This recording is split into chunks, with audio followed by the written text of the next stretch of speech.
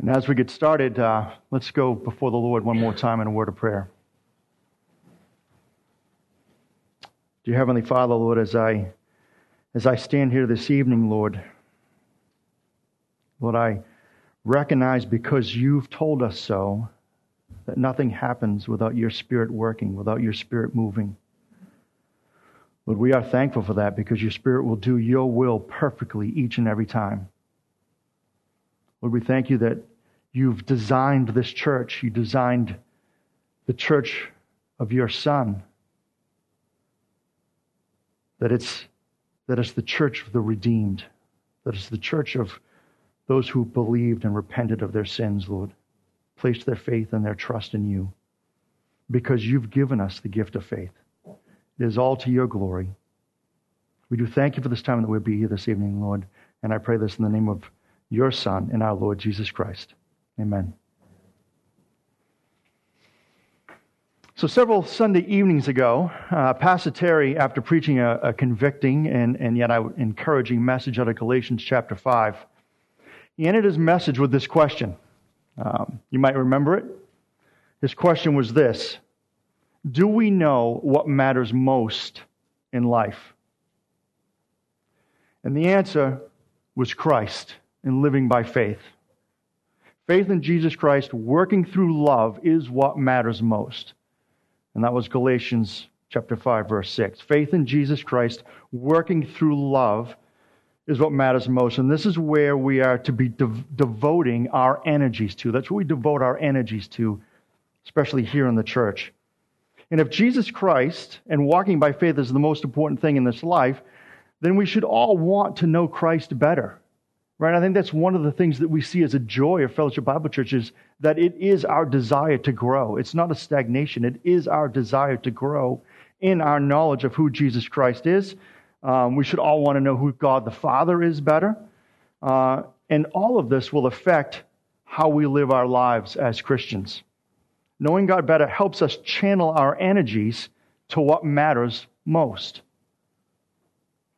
Loving God with all our heart, loving God with all our soul, with all our mind, with all our strength, and loving our neighbors as ourselves.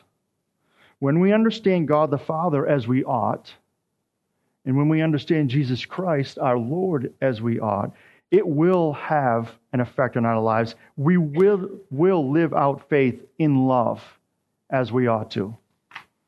We spent a few Sunday evenings going over, first it was the attributes of God, then we looked at the names of God. And the whole purpose of that was just to get a better understanding, to help us see how God expresses himself, why he gave us those names, so that we could understand his character better.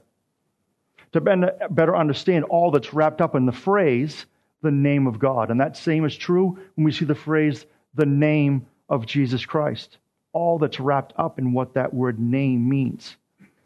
We simply want to take every opportunity that we have to gain a deeper understanding of who God the Father is and who the Lord Jesus Christ is. That's every time we sing a hymn or we pray or we read a verse or we get to hear the word preached.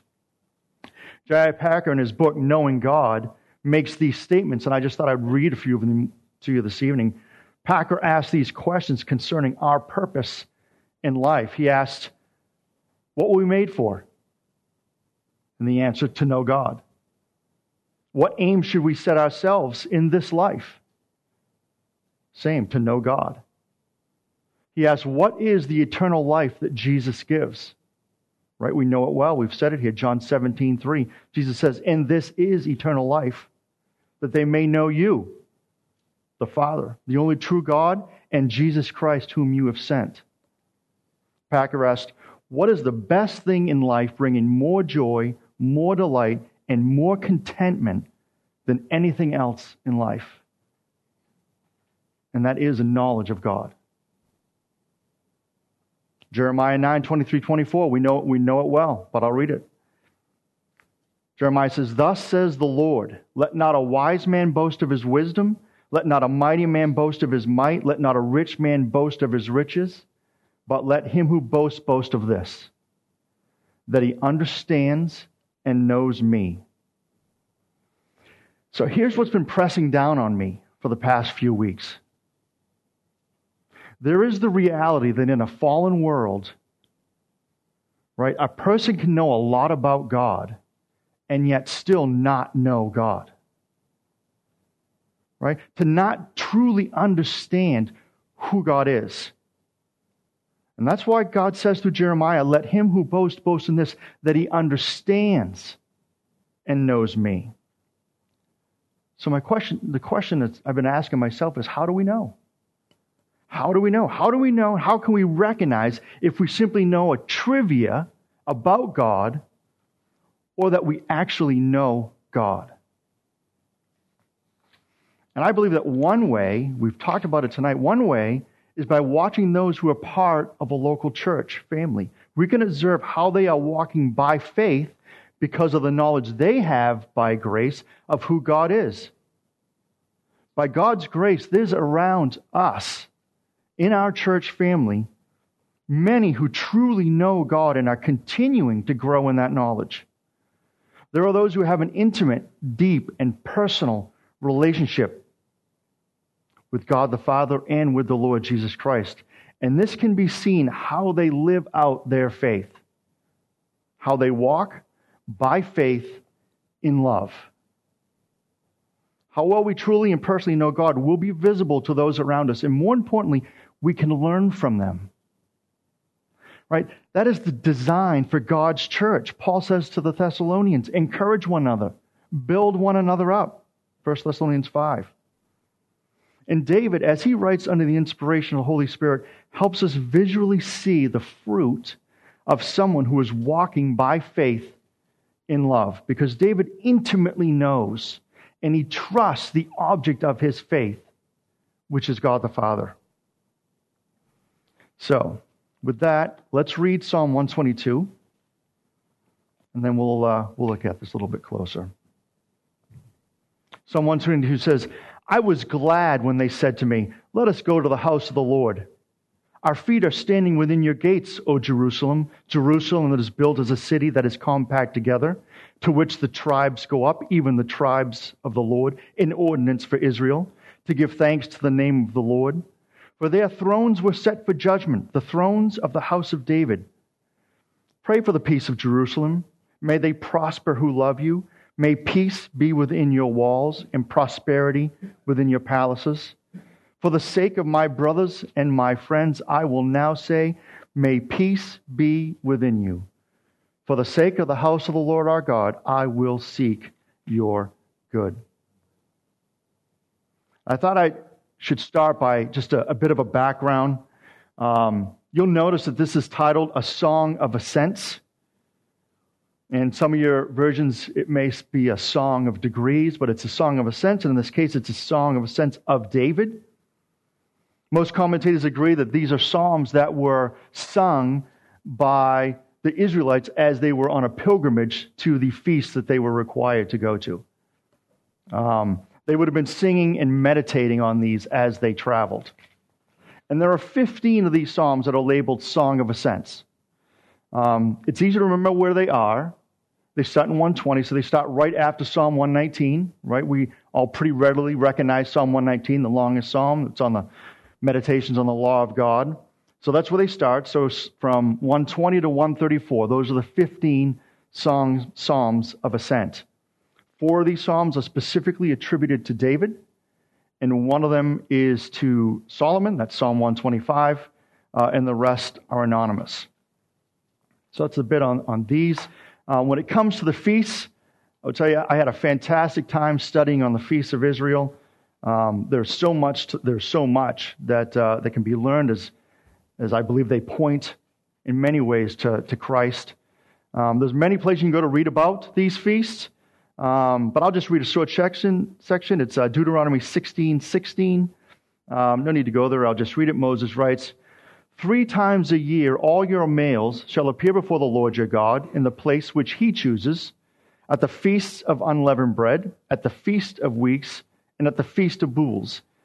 And they shall not appear before the Lord empty-handed. Right? So 3 times a year, at appointed times, all the tribes of Israel were commanded by God to travel to an appointed place for sacrifices and for feasting. And when we tend to think of the place of gathering as being Jerusalem, and it most often is in Scripture. That's the case. We see the Jews, even in Jesus' day, traveling to the temple in Jerusalem. It wasn't always that way. I'm not going to go through too much, but they spent over 360 years at Shiloh, which is about 20 miles north of Jerusalem. The Philistines took the Ark of the Covenant. There's a lot that goes on there, but it's all very exciting history. But at the time of David, which is when the psalm obviously was written, the city, which we call Jerusalem, was actually called Jebus. It was occupied by the Jebusites.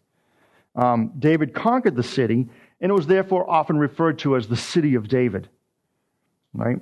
And it was then that David had the Ark of the Covenant brought up to Jerusalem, and the Israelite pilgrimages began to travel to Jerusalem. Right? Because that's where David had the tabernacle and the Ark of the Covenant. So that's just a brief introduction to the feasts, right? And that's what's happening in these Psalms of Ascents, as they're traveling to these feasts. So as we consider the idea of knowing David, David is certainly someone we can look at as having a deep and personal relationship with the Lord. David trusted God, and he had absolute faith in God. And there are many places we could go to take a look at that. One of them, we're all very familiar with. It's when David was young. It's in 1 Samuel 17. Regarding Goliath, David said, "The Lord who delivered me from the paw of the lion and from the paw of the bear, he will deliver me from the hand of this Philistine." Right? There's confidence. There's trust in that statement. There's trust in the God that he knew. And we see trust in other ways, right, with David. We think all the times that David could have killed Saul and have him taken over as king. Right? He never did that. Right? He always trusted God to work things out in God's timing. David knew God. David loved God. Faith in the God of Israel was what was most important to David, and he lived out his faith. He lived out his faith in love for God and for God's people that he was king over. In fact, God considered David a man after his own heart. Right, in Acts 13, when Paul was speaking to the people in Antioch in the synagogue, Paul was sharing the history of Israel and referencing back to 1 Samuel. Verse 22 of Acts 13, Paul says, "After he," that's God, "had removed Saul, he raised up David to be their king, concerning whom he also testified and said, 'I have found David the son of Jesse, a man after my own heart, who will do my will.'" That's an impressive testimony. Right? Those are impressive statements that God made on behalf of David. So it's clear David knew God. He didn't just know about God. He knew God.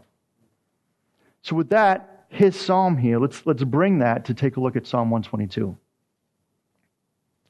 There were certain visible characteristics in David's life that demonstrated that he knew God. We've talked about some of them. In Psalm 122, we're going to see 4 specific, visible characteristics that are illustrative of someone who is truly walking by faith and trusting in who God is and living out their faith.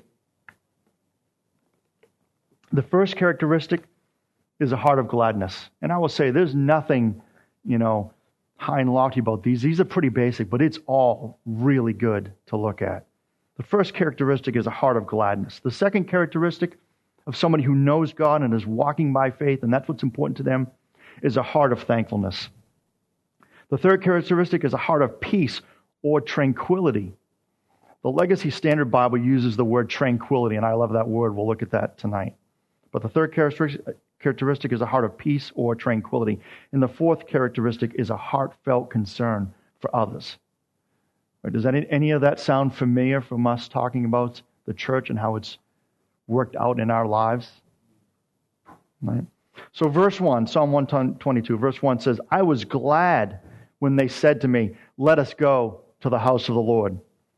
So here we have the first characteristic of those who truly know God, and it jumps right out at us. They are glad to be with the people of God. And this really is basic. It's basic, but it's so good and it's so true. David had an eagerness to be gathered together with his people. An opportunity to be gathered together with God's people produced in him a glad heart. The Israelites were commanded by God to make this journey or this pilgrimage, but it wasn't drudgery. It wasn't drudgery for David. He didn't have to force himself to go. Right? He was excited and he was glad when it was time.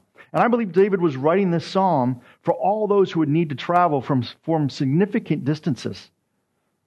Right? It was going to be hard for many to travel for multiple days to get to Jerusalem. He was glad when it was time to come and gather to God's people. So that'd be the same for us, right? And it is. It's hard living as a believer in this fallen world. Right? It was hard for Israel too. It was hard for them. It was a hard world. Do me a favor, turn back to Psalm 120. Maybe you're on the same page. Psalm 120. It's the first of the Song of Ascents. And in verses 1 and 2, it says, "In my trouble, I cried out to the Lord, and he answered me. Deliver my soul, O Lord, from lying lips." Lying lips and a deceitful tongue. Right? We often feel that way when we're dealing with those that are in the world. Right? We're in the world, but we're not sure who we can trust, if anybody. But you know what? I can trust you. Do you not sense that? I can trust you. That is so different.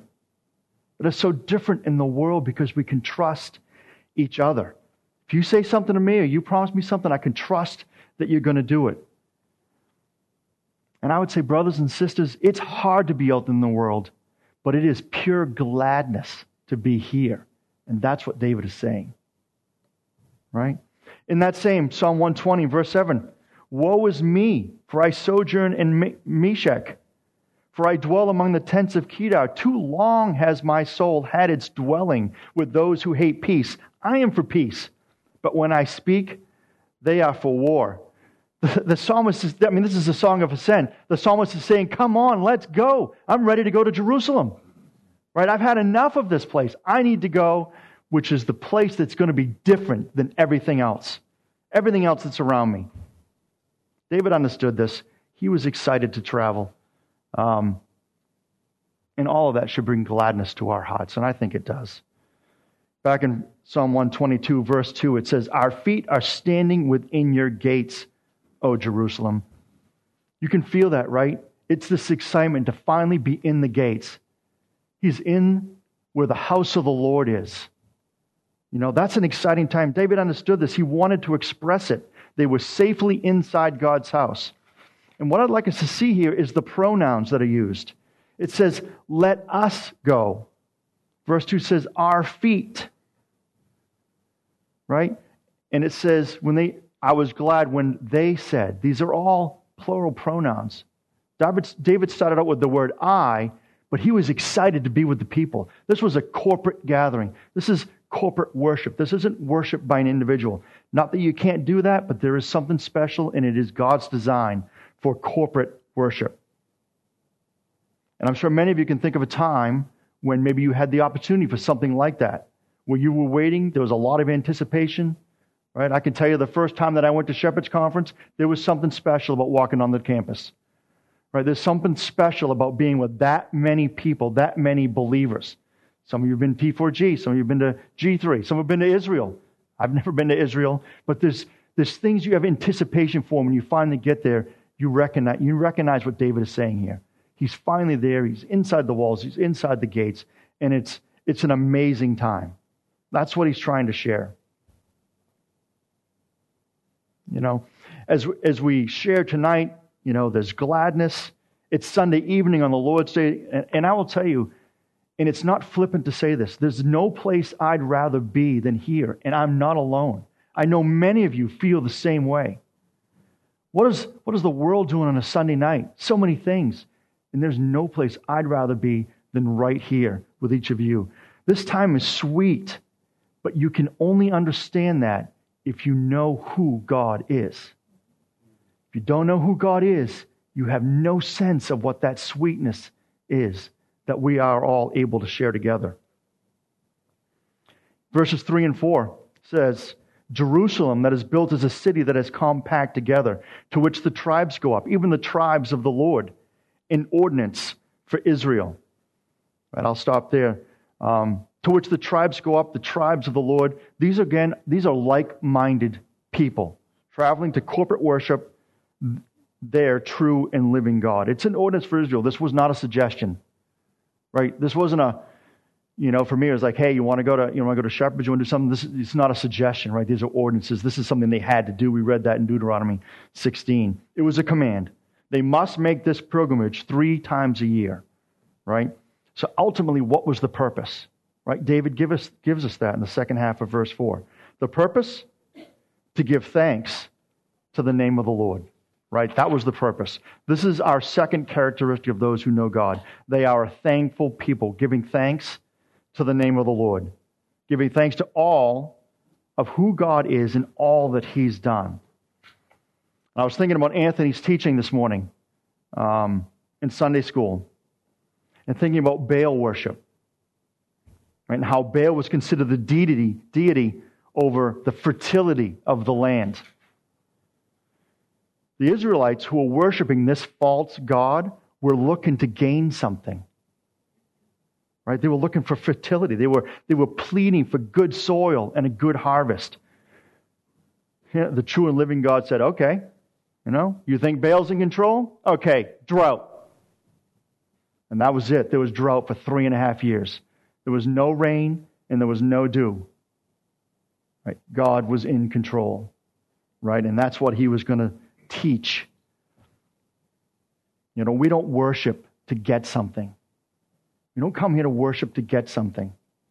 And I think that's obvious, but it's good to be reminded of it. We come here to give thanks. We come here to give thanks for all that we've done, all that we've received when we don't deserve it.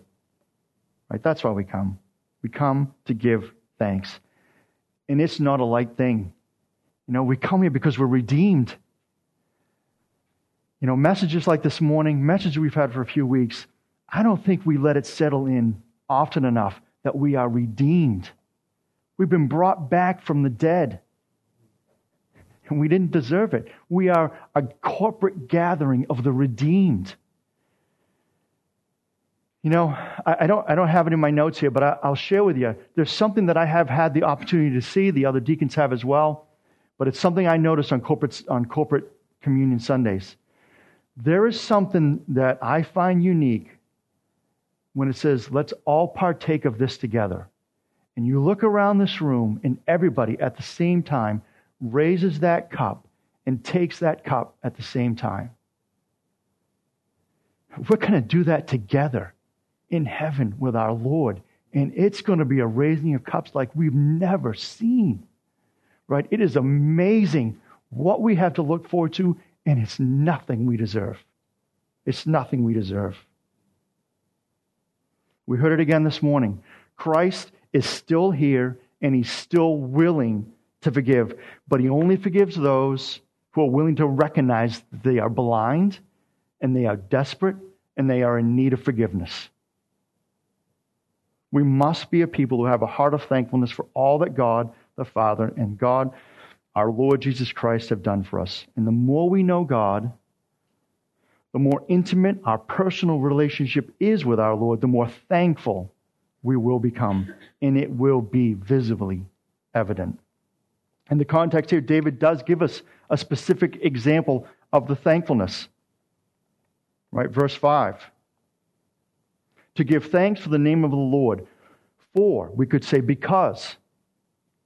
Their thrones were set for judgment. The thrones of the house of David. Right? If you needed an argument settled or a dispute settled, you brought it to Jerusalem because you trusted the decision. Right? This was at least David's expectation while he was king. Good was to be honored. Wrongs were to be punished. And this is also to be a picture of our local church. Right? This is to be a picture of a local church that's striving after the will of God. Good is to be honored, and wrongs have to be dealt with.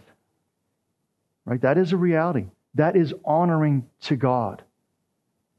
That good is honored and that wrongs have to be dealt with. So for those who have a true and understanding knowledge of God, there's to be a heartfelt gladness when gathered with the people of God, a heartfelt thankfulness for all that God has done. And thirdly, there's a knowledge of God leads to a heartfelt peace. Looking at verses 6 and 7. David says, pray for the peace of Jerusalem. May they prosper who love you. May peace be within your walls and prosperity within your gates. David is praying for peace and unity with the people. And from a practical sense, you can understand this. It makes sense. The tribes didn't always get along with each other, right? David is praying for peace. And from a practical standpoint, there's millions of people descending on Jerusalem, right? That is going to tax even the basic necessities, food, water, shelter, right? So David is praying for the peace of this gathering of people. But David also knew God, right? And he knew the high priority that God places on unity. Right? Do me a favor, turn over to Psalm 133.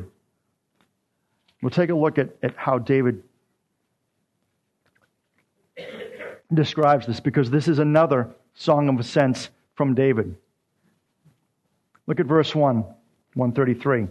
Behold, just a point if you want, 133 and 134 are the only Psalms in the Psalter that begin with the word behold. Right? So the word's used, but these are the only two where they begin with the word behold. So 133 says, behold, I mean, pay attention, how good and how pleasant it is for brothers to dwell together.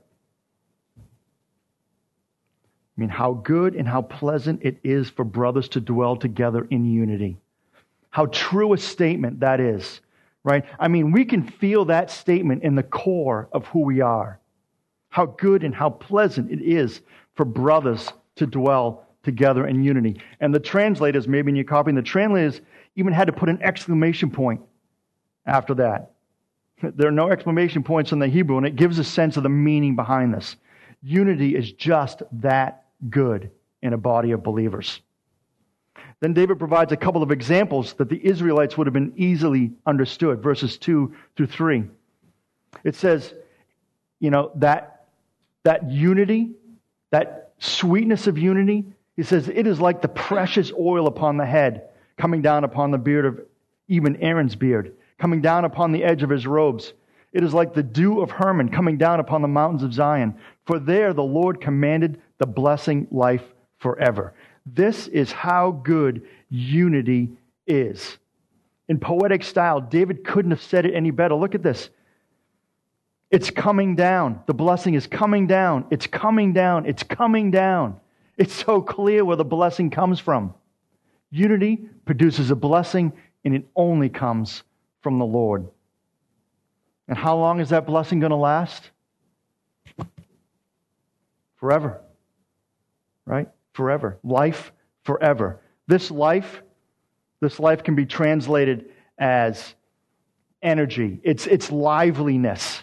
It's energy in the body.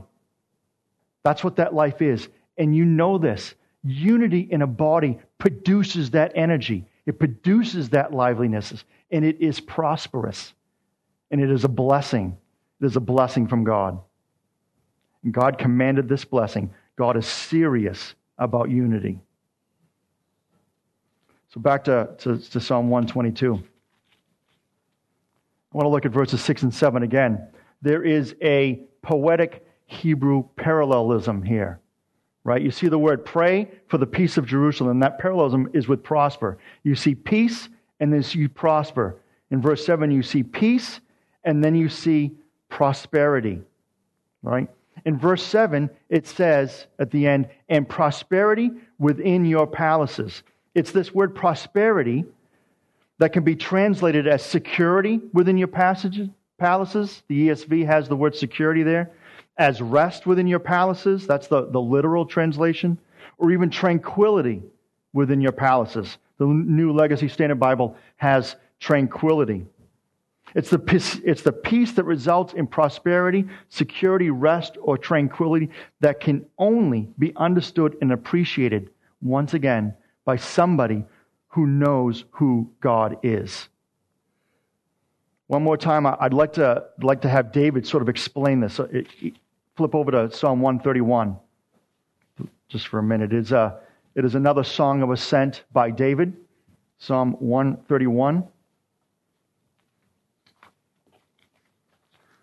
what David says. He says, O Lord, my heart is not proud, nor my eyes haughty, nor do I involve myself in great matters or things too difficult for me. One thing I want to be clear about here is that David hasn't turned into some soft, squishy milquetoast kind of guy when he says this. Right? He knows the God he is trusting in, and it is quieting his soul. Right? Read verse 2. Surely I have composed and quieted my soul. Like a weaned child rests against his mother, my soul is like a weaned child within me. O Israel, hope in the Lord from this time forth and forevermore. Right?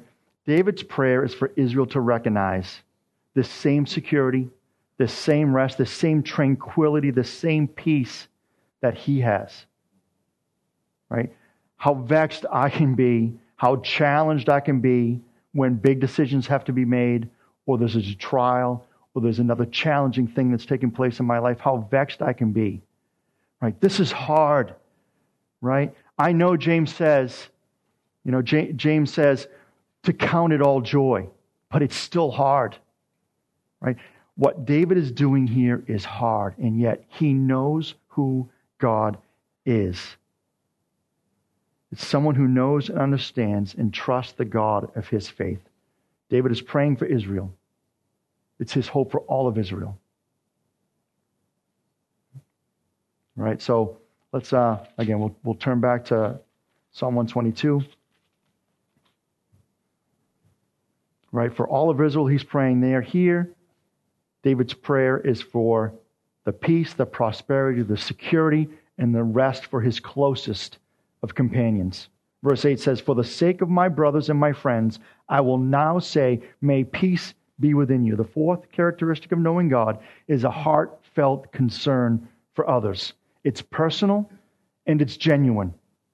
Right? It's seen with the heartfelt prayers for the well-being and peace and security for others. And it's an active concern. Verse 9. Verse 9. For the sake of the house of the Lord, I will seek your good. David is actively looking to understand how he can help his brothers and his sisters and his friends, and then doing all that he could do for them. And I can't help but think about James, right? James, as he develops his argument that true faith is seen by works, right? Someone may well say, you have faith and I have works.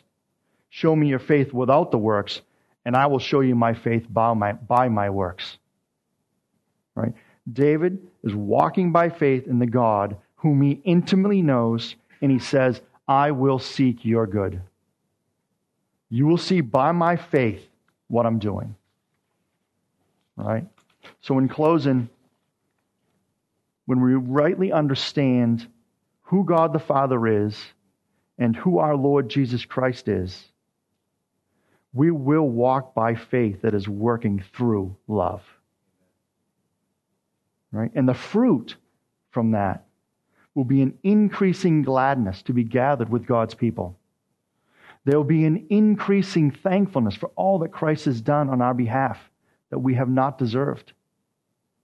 There will be a true and genuine concern for each other's physical and spiritual well-being. And there will be an increasing love and protection for the unity of the church. And all this will offer more gladness, more delight, more contentment than anything else this life can offer. Let's pray. Dear Heavenly Father, your word at sometimes is so simple to understand, and yet it is so profound and so difficult to live out. Well, just the peace. We know all the challenges that David went through, all the battles that he was in. And yet, he said his soul was in him like a weaned child. Lord, he prayed for that for Israel. We pray that for this body here. We pray that we would know you, our Heavenly Father, better. We would know our Lord and Jesus Christ better. And that would increase the energies that we have to walk by faith and to love each other as we ought. Thank you for this day, Lord. I pray in Jesus' name. Amen.